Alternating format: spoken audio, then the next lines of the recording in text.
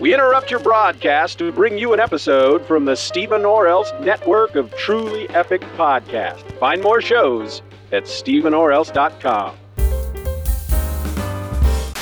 Between the years when the oceans drank Atlantis and the rise of the sons of Arius, there was an age undreamed of, when shining kingdoms lay spread across the world. Hither came Conan, the Cimmerian, sword in hand. It is I, his chronicler, who knows well his saga. Now let me tell you of the days of high adventure.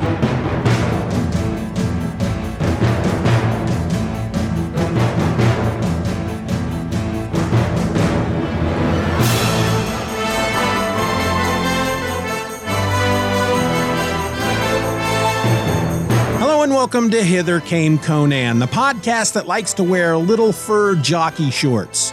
Just not in public, but damn are they comfortable to sleep in. I'm your host, my name is Steven, and today we get back to some 70s Conan, or to be more specific, Conan the Barbarian, issue number 10 from Marvel Comics. This issue sports a cover date of October 1971, but it hit the stands in July. It sold for 25 cents, and the title of the story is Beware the Wrath of Anu. Now, take note of that price point there, folks, 25 cents. If you remember when we talked about issue number 9, that issue just sold for 15 cents. So that's a 10-cent price hike here, which was line wide in that month back in 71 from what I could find. Anyway, this issue was written by Roy Thomas with pencils by Barry Windsor-Smith, inks by Sal Buscema, and the letters were by Sam Rosen. Into the boat! Now, before we get into the synopsis, as we normally do at this point in the show, I'd like to mention that for each of these Marvel Conan issues, I have been taking the synopsis that is available over at marvelfandom.com and adding to that, embellishing what is there. And for much of it, I was rewriting what was already there. Some of the original synopsis would peek out here and there, but much of it was completely rewritten. With this episode, however, and probably going forward, I am taking that synopsis from marvelfandom.com and I'm not changing a word because I found that I was spending way too much time trying to write the synopsis. And because of that, episodes were coming out late. So for the sake of expediency and the goal of never missing a week, here is the synopsis for the issue straight off of marvelfandom.com. We didn't have time. As the issue opens, Conan and Jenna find themselves cooling their heels at the gates to an unnamed Corinthian city-state. They would like to enter the city, but they're having a bit of trouble convincing the guards to let them in.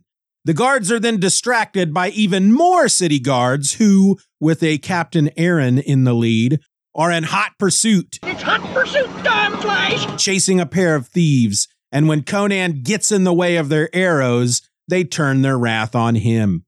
He is saved in turn by the two thieves as they help him escape onto the roofs. By doing so, unfortunately, Conan is forced to leave Jenna behind.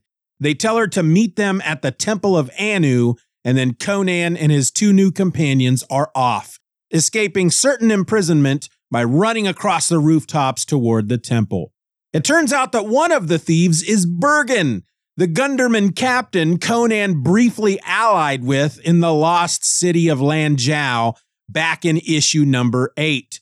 Bergen, Conan, and the third man, Igon, make it safely to the Temple of Anu and meet up with one of the priests, who it turns out has himself a little side hustle going on in which he fences the goods stolen by Bergen. Conan is then reunited with Jenna, but as happy as she is to see her barbarian warrior, the thief Igon catches her eye and her heart.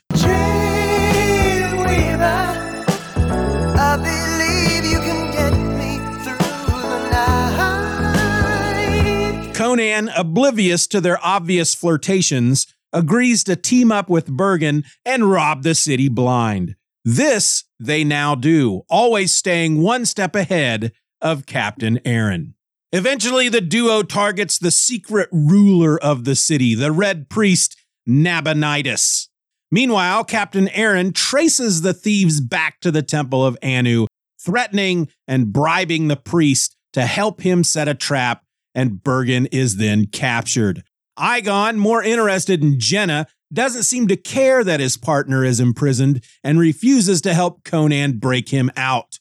Bergen is hanged, and Conan spies Captain Aaron meeting with the priest in the window of the Temple of Anu. Angered beyond belief, Conan confronts the priest, who summons Anu himself, a red humanoid bull god. I am the bull god. Nope, none of that. None of that.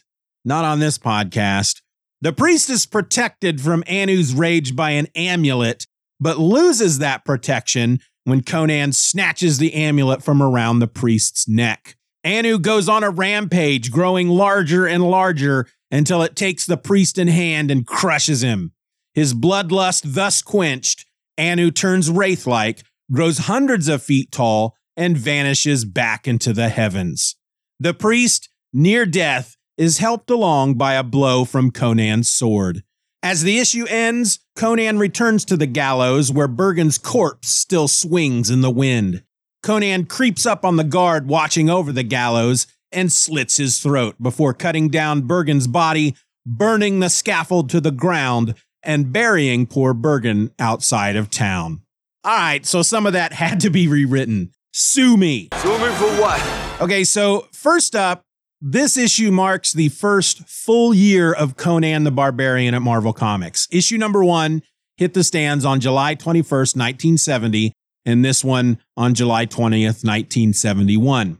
Also, until this issue, all previous issues have had across the top of the cover, just above the title, The greatest sword and sorcery hero of all. The exception to this, of course, is the very first issue, which has New, first time in comic book form. which we all know is a lie, considering that the first time Conan appeared in comic book form was in a Mexican anthology comic series in the 1950s.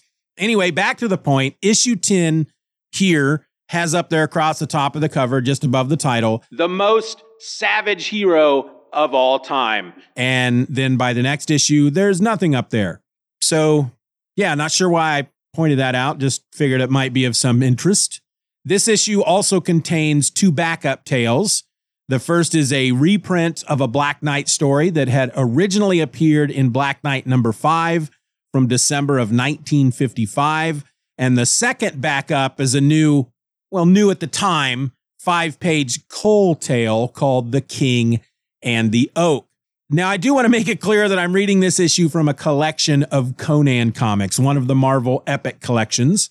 And so it doesn't contain either of these backup features, which is a bit of a pity. But from what I could find, the Cole story is based off of a poem that was written by Robert E. Howard.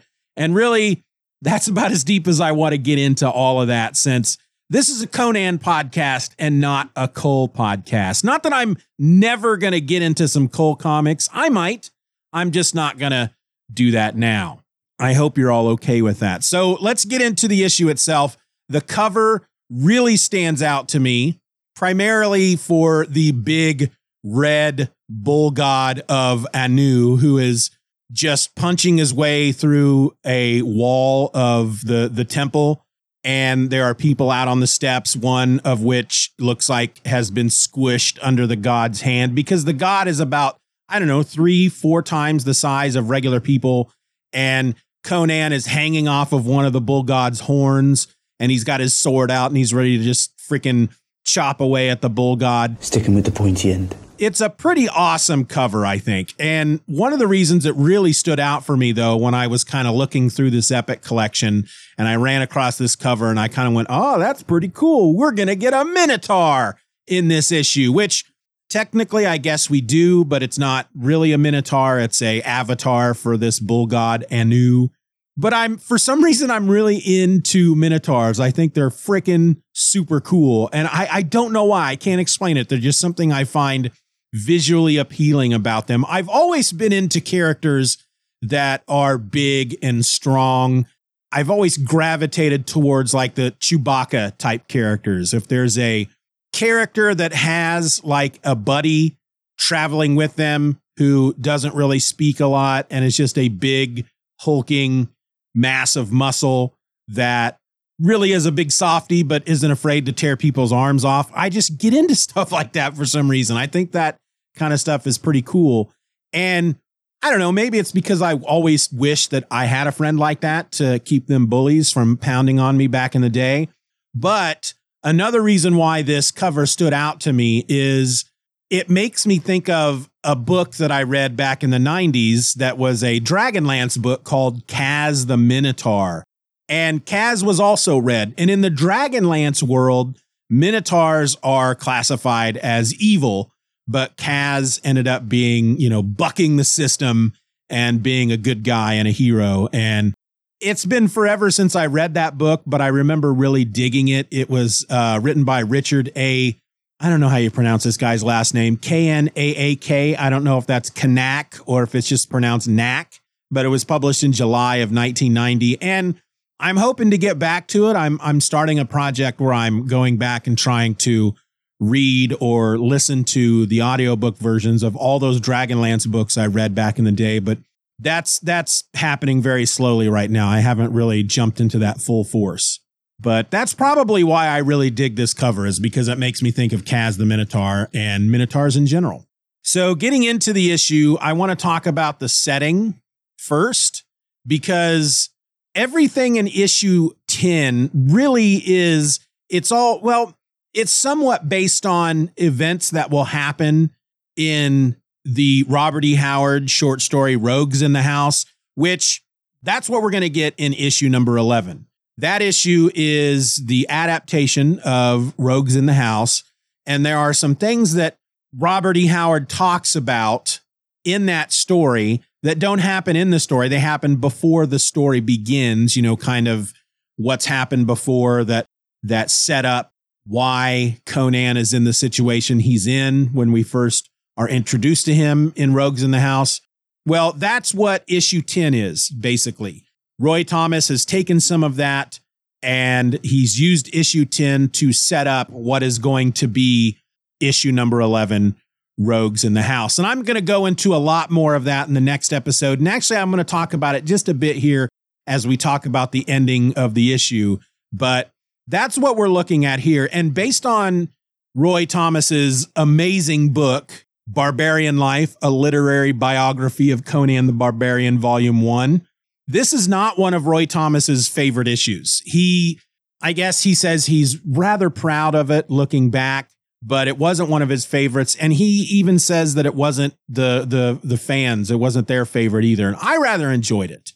But one of the things we'll get into in the next episode, and I'll talk a little bit about here, is that in Rogues in the House, it's never made clear exactly where that story takes place. We know it takes place in some sort of city that has an area of the city they refer to as the Maze, which is basically, I guess, kind of a poor part of the city where a lot of thugs and thieves and low-income people live. But Robert E. Howard never names the city that story takes place in. So with issue number 10 and then leading into issue number 11, Roy Thomas, based on a letter from Robert E. Howard to a pair of fans, which, again, we're going to get into more detail in the next episode, he places this story in Corinthia, but he never gives the city itself a name. He just refers to it as a Corinthian city-state. In this issue, we also get another appearance of Jenna, who first appeared in issue number 6, Devil Wings of Shadazar. She was also in the previous issue. And after the events of the previous issue, they find themselves outside this Corinthian city-state, and they're trying to get in, but the guards won't let them in. Conan is telling the guards that he is a trapper and a trader of animal furs, which he has with him. He's got some furs with him, and he's telling them, I just want to come in and do some business, and this girl is with me. The guards just assume that Conan and Jenna are thieves, and so they won't let them in because, as one of the guards say, if we let you in, you'll just join the other scoundrels who live and loot about the maze. When Jenna tells the guard that she doesn't know anything, they don't know anything about this maze, and she says to let them pass, one of the guards tells her, he kind of says, nobody asked you to speak, woman. And then the first guard who called them scoundrels said, he says, "Aye, wench, we've had enough of your kind in this city too." Which I guess he's alluding to the fact that he thinks that Jenna is a prostitute, which Conan takes great offense to and threatens to stick the guard's pike into the guard, to skewer him on his own pike. That's when another big group of guards run up, led by Captain Aaron, and they are chasing a pair of thieves. In fact, he says he's hot on the trail of the boldest thief in the city, because as they're running by, one of the guards there at the city gate kind of calls out to him, "Hey, we're trying to get these folks to leave and they won't leave. We need your help." And that's when Captain Aaron's like, "Why don't you shut up and get out of my way? I'm trying to catch this thief and you're bothering me with a couple of people at the frickin' gate." And so they let Conan in, but it's at that moment that they spy these two thieves up on the rooftops above them. They go to shoot an arrow into the thieves, but Conan trips the archer, which causes he does it on purpose. He doesn't want these thieves to be shot.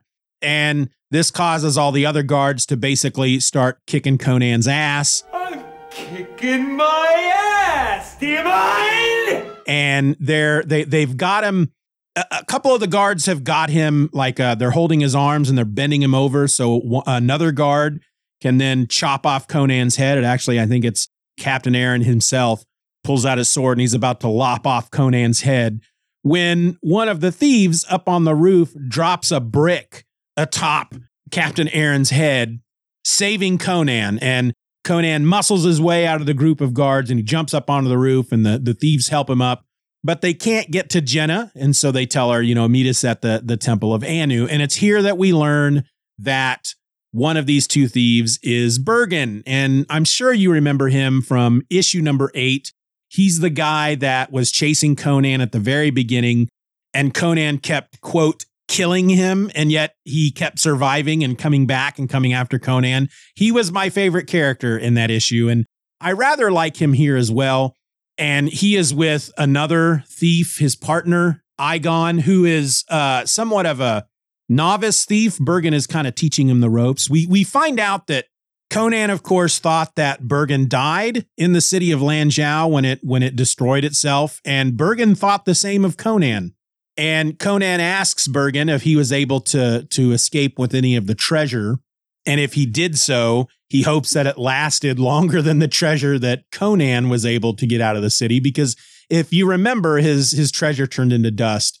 And apparently, whatever Bergen stole seemed to have not turned into dust, because he tells Conan that the treasure that he took lasted long enough for him to return here to this unnamed city-state in Corinthia. And he returned to find that the girl that he was in love with, which he did talk about in issue 8, he returns to find that she's already married. And so then he stayed drunk, he says, for about a month, which finished off his gold. We meet the priest of Anu, who's kind of a big guy, big round bald fella with red bloodshot eyes. And he acts as a fence for the thieves in this Corinthian city-state. And he also has this ability to summon this avatar of the bull god Anu. And he does it there when he first meets Conan, because Conan, looking about this temple, which is the walls are like covered in gold and jewels and whatnot, he kind of chastises Bergen for risking his life running across the rooftops to steal gold just to bring to this priest, when obviously there's a fortune to be made in gold and jewels there in the temple. Well, as you can imagine, the priest is quite offended by Conan's comment and shows Conan what would happen if he tried to rob the temple of Anu. And he places his hand upon this amulet that is hanging around his neck, and then he summons the avatar of this bull god. And Conan gets angry over this and tells the priest that he was just joking and that he should chill out.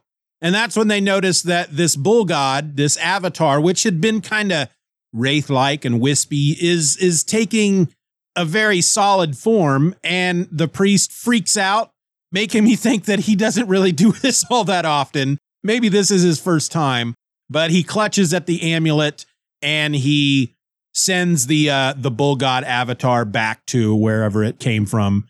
And everybody's left feeling pretty happy about that. Now, I should mention this other thief, Igon. I talked about him just a minute ago. He is Bergen's apprentice, basically. And when they meet up with Jenna after this whole business with the bull god, Igon and Jenna just kind of, their eyes just kind of lock. And suddenly it's like love at first sight.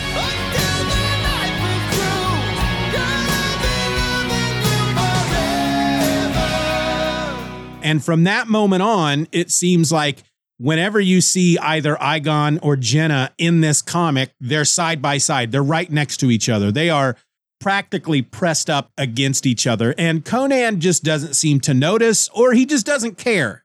But then we get the bit where Conan and Bergen decide to team up, and they go out and they're thieving and robbing and making a lot of money. And eventually Bergen decides that they're going to rob the Red Priest, Nabonidus, who is in essence the true ruler of the city. And so they break into the Red Priest's house or temple or whatever it is, and they manage to get away with a few things.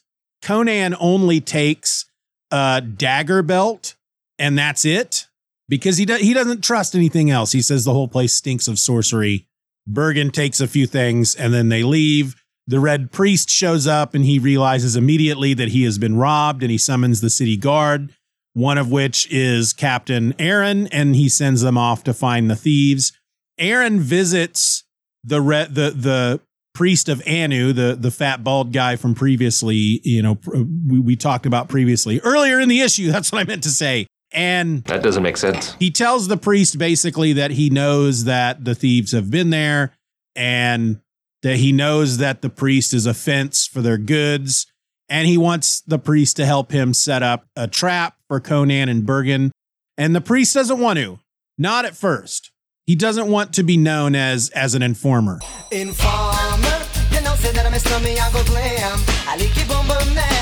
But then Captain Aaron gives him a bag of gold, and the priest gives him a big thumbs up in return.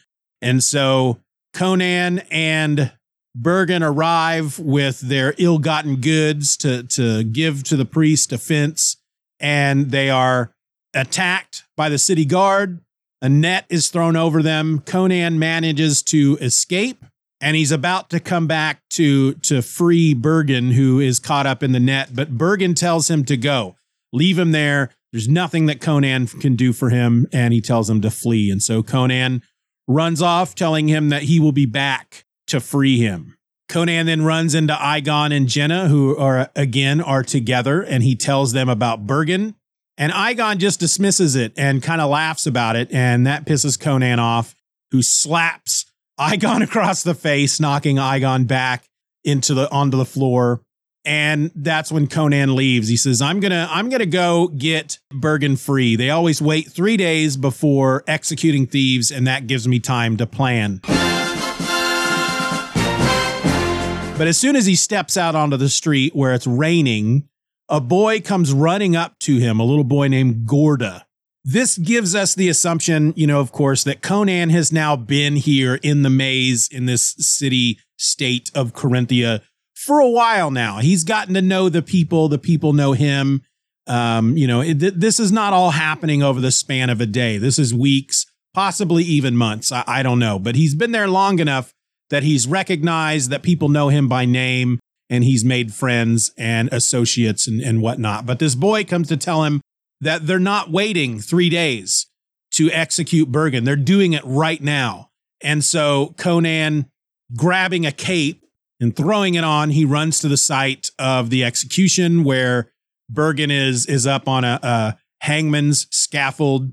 They announce his sentence. They put the noose around his neck and they hang him. And Conan, he can't do anything. All he can do is stand there and watch, which I don't know. I mean, they have to do that because this is setting up what's going to happen to Conan in the next issue, but I feel like the Conan that we've gotten to know at this point wouldn't have cared that there were a bunch of guards around and that people were watching. He would have stormed that scaffolding. He would have cut Bergen loose, and he would have chopped down anybody who got in his way to free who is at this point his only real friend, because he can't trust Jenna anymore. I think he kind of realizes that Jenna and Igon have become a thing, especially since when he last saw them, they were walking arm in arm. But I feel like the Conan that we've gotten to know at this point would have either freed Bergen at this point or died trying to free him. But instead, he stands and watches it happen, very frustrated and angry, and he punches a wall as soon as it's done. And as he's standing there in the rain, he happens to look up and see this priest of Anu standing in a window looking out at the execution site. And then the captain of the guard, Captain Aaron, approaches him and they talk. And that's when Conan realizes that it was the priest that betrayed them. So he breaks into he goes into the temple of Anu, and he is about to kill the priest. They wrestle for a little bit, but the priest is able to wiggle his way free. He hits Conan across the head with a little statue, and then he runs off into the room where there's this, I can't remember what they called it now. Earlier in the issue, it is called the Silver Spiral, which leads upwards to the very stars themselves. It's a sculpture made up of just gold and jewels and people and, well, not gold, silver. And one of the carvings of people is this bull god Anu, and that's what he used to summon the avatar of Anu. And so that's what he does here. He summons the god, the bull god. And we learn here that he doesn't need the amulet to summon Anu, but he does need the amulet to control the bull god, because as the bull god is taking form, Conan points out, I have your amulet. You can't control the bull god. And the thing just starts going crazy and wrecking everything and destroying walls. And he's bringing the temple down around their ears. And we learn that basically once the bull of Anu, well, here's what the priest says. Once the bull of Anu has assumed fleshy form, he cannot return to the heavens till he has tasted one human death. And the priest assumes that death is going to be Conan, because the bull god has Conan in its hand, but Conan stabs the bull god in the palm with his sword, causing the bull god to drop Conan onto the floor.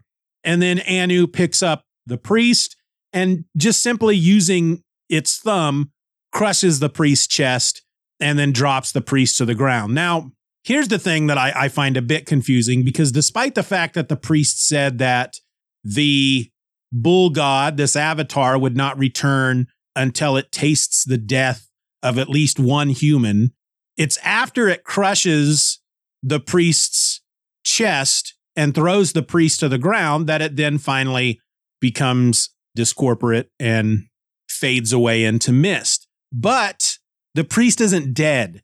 So I don't know if the bull god is like, all right, well, he's going to die. That's good enough for me. There's no way the priest is going to survive. So I'll go ahead and go.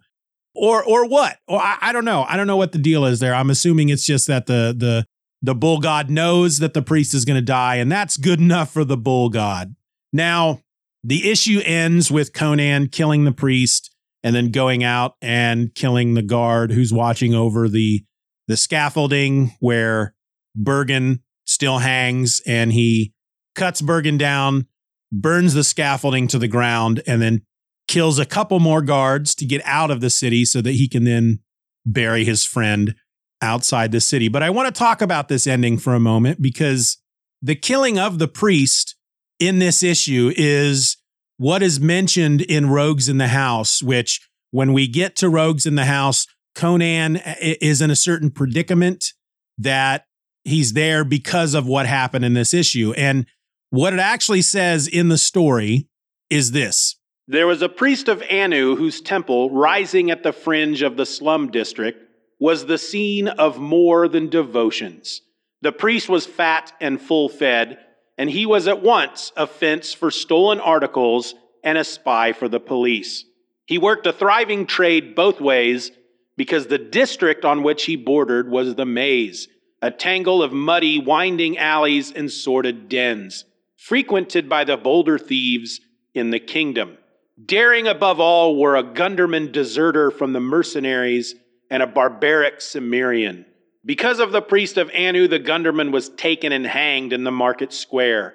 But the Cimmerian fled, and learning in devious ways of the priest's treachery, he entered the temple of Anu by night and cut off the priest's head.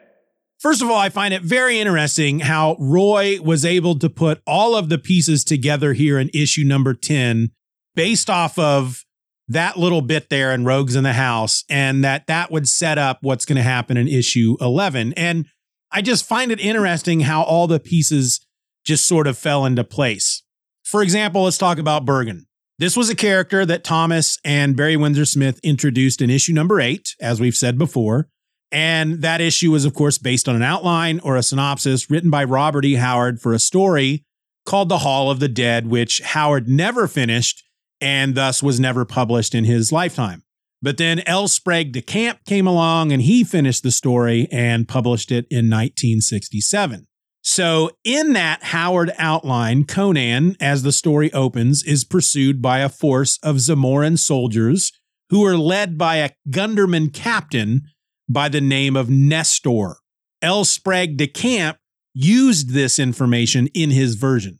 But based on where Conan was at the end of issue number 7, Thomas changes the soldiers from Zamorans to Corinthians because geographically that would have made more sense.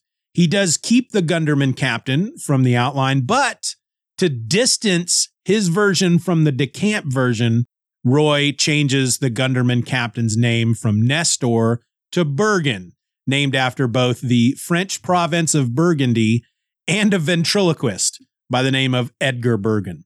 Well, as he's putting the story together for issue 10 and planning the adaptation of Rogues in the House for issue 11, Thomas looks at that passage that I read just a moment ago, and he realizes that, yeah, this unnamed Gunderman deserter was only mentioned that one time, but Thomas had himself a Gunderman from issue number 8 that may or may not have died because it wasn't made clear just what happened to Captain Bergen by the end of issue number 8.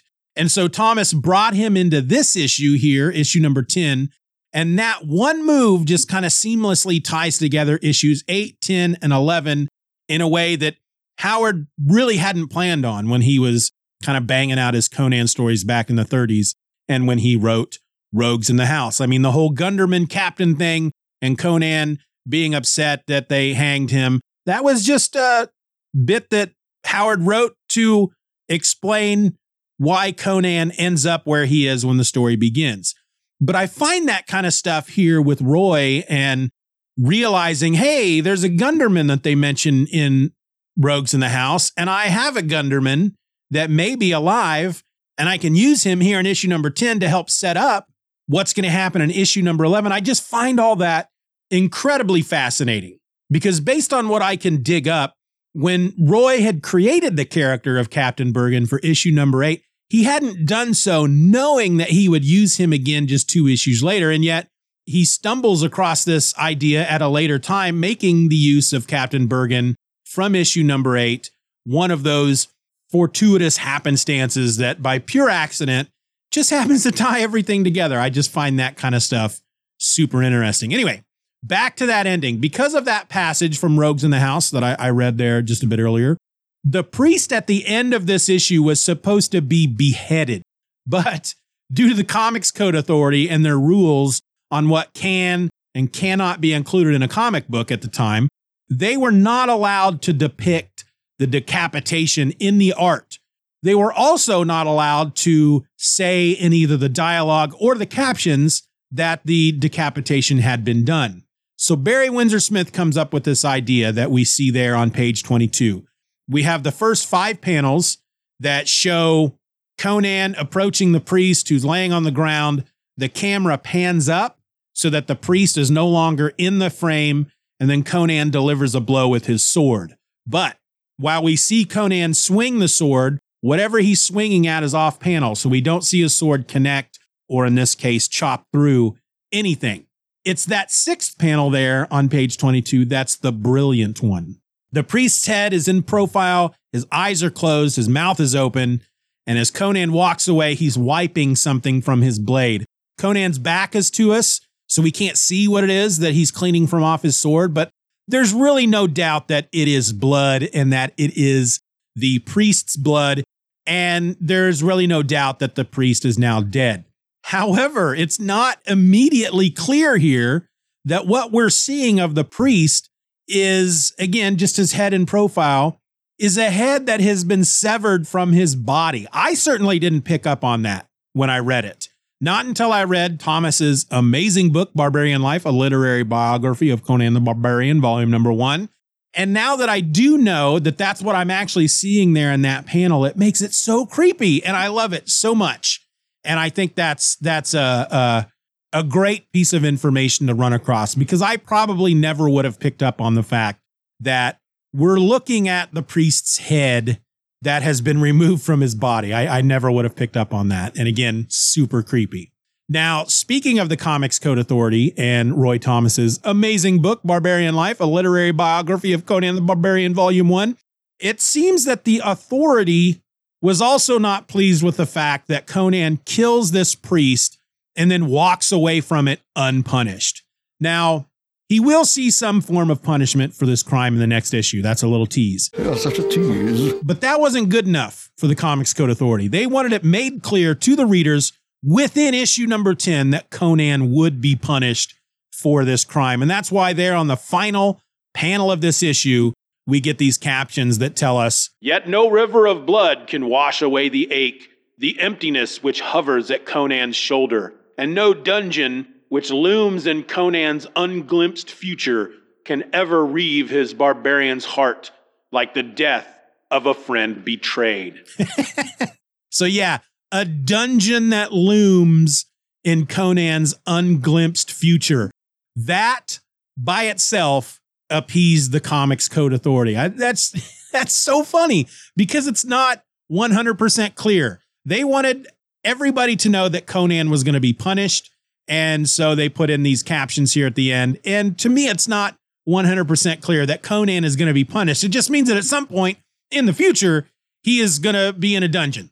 I don't know. Those Comics Code Authority people are very, very silly. Anyway, that was issue number 10. I really quite enjoyed it. Again, Roy says in his book that it wasn't one of his favorites and the fans didn't like it all that much. And he felt that the reason was because the next issue, issue number 11, because it's based on Rogues in the House, which was from what I understand, a popular Robert E. Howard Conan story. It's certainly one of my favorites. That issue kind of overshadows issue number 10, but I really rather enjoyed this issue. Again, we're seeing Barry Windsor Smith becoming more and more Barry Windsor Smith. I don't know if I talked about this in the episode in which we talked about issue number 9, but I think I'm fairly certain that when we see Barry Windsor Smith art in the mid 80s, when he's on, for example, X-Men number 205, my single favorite comic book issue of all time, I'm fairly certain that Barry Windsor Smith is not just penciling, he's also inking and he's also coloring. And so I feel like if Barry was inking himself here on these issues, that's what we would see. We would see something way closer to his 80s art style than what we're seeing now. I think the reason why it's close, that we can see glimpses of it, it's just that it's peeking through whoever may be inking at the time. But there are certain panels in this issue that I just really enjoy. And the one that stands out to me most, it's really kind of dumb, but it's on page 16. It's after Conan has come to the temple to kill the priest, and the priest smacks him in the head with the statue and runs off. The fourth panel on page 16 with the caption, "Prayers have ever been a stranger to this full-fed priest, but he mouths them now, but he mouths them now, but he mouths them now as he stumbles clumsily through labyrinthine corridors." That panel, the look on that freaking priest's face with his mouth agape and spit coming out of his mouth as he is obviously calling out these freaking prayers. And then the very next panel where he's reaching his hand out to the freaking sculpture thing, And then the last panel on the page, this evil look on his face. Those are just great looking panels. In fact, that final panel on page 16 doesn't even look like it would be Barry Windsor Smith art. I don't know who that makes me think of. Art Adams, maybe? But that one panel, fourth panel on that page, that's my favorite panel of this whole issue. There's just something about the look on that priest's face that I really rather enjoy. But yeah, that was issue number 10. I really enjoyed it. I don't know if I would say it's my favorite so far, but it's up there. I haven't really gone through and ranked everything yet. I know that I believe issue number 8, I think I said was my favorite so far. And I don't think that this one is better than issue number 8, but it's pretty close. What'd y'all think? StephenOrelse@gmail.com. Speaking of which, how about we do some listeners' feedback?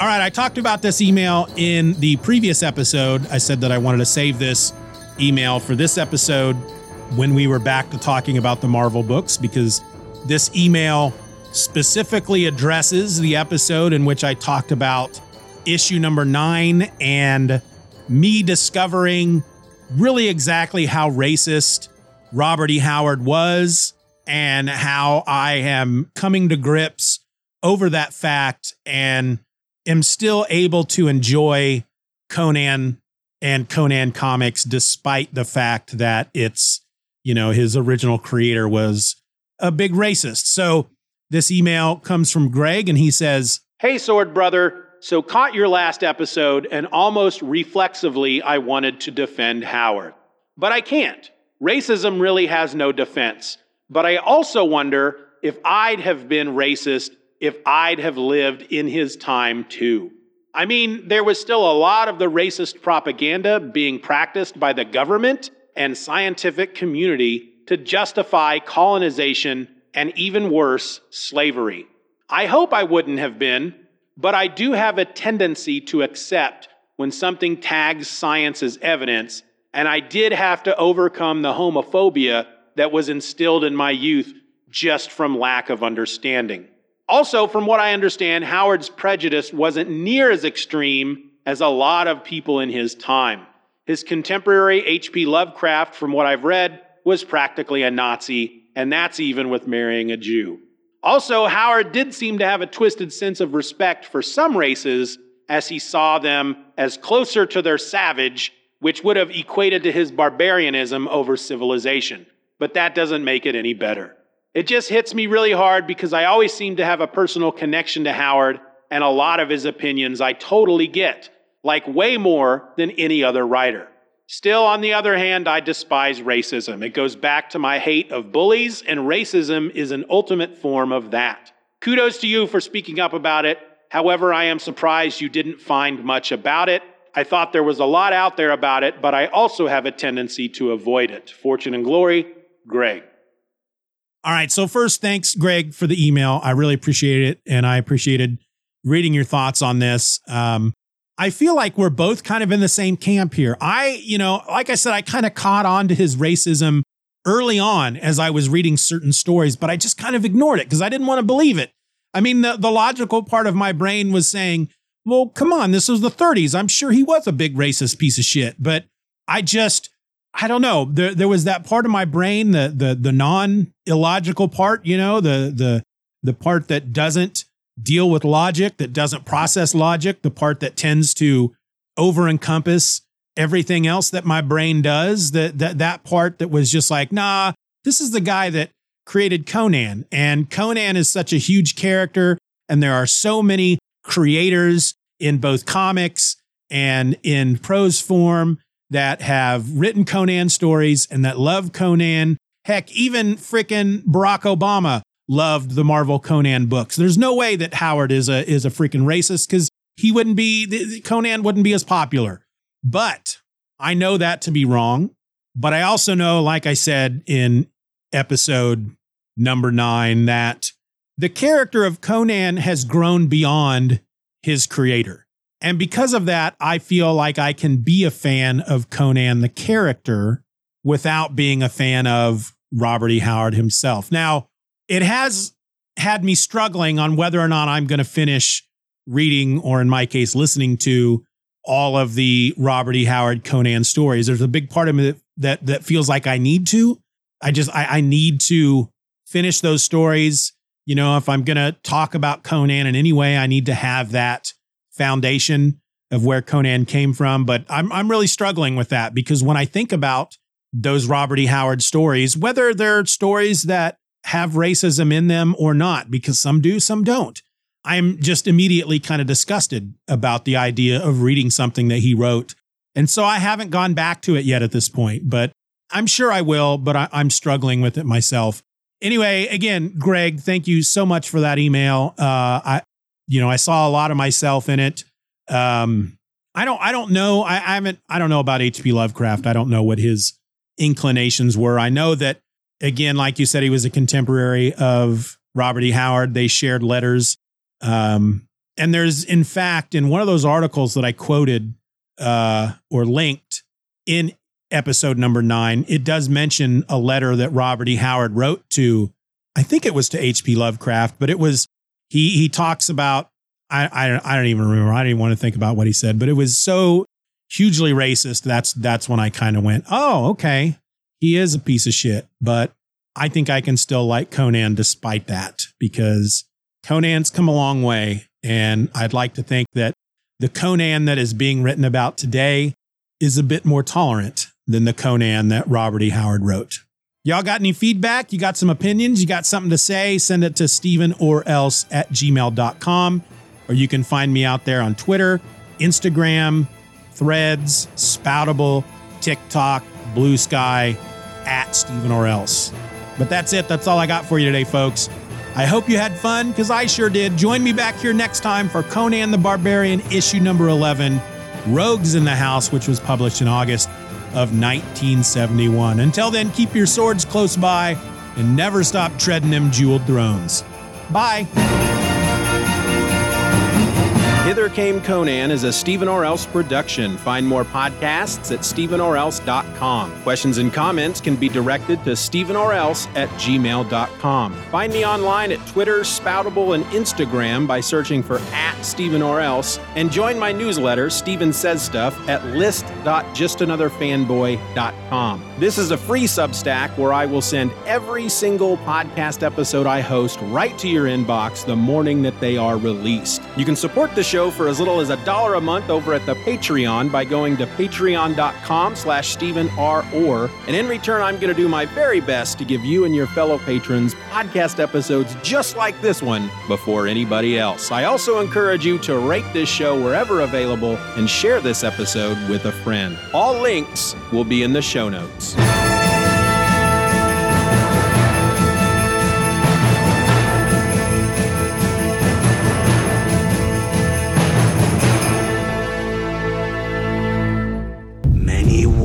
And feuds did Conan fight. Honor and fear were heaped upon his name. In time, he became a king by his own hand. This story shall also be told.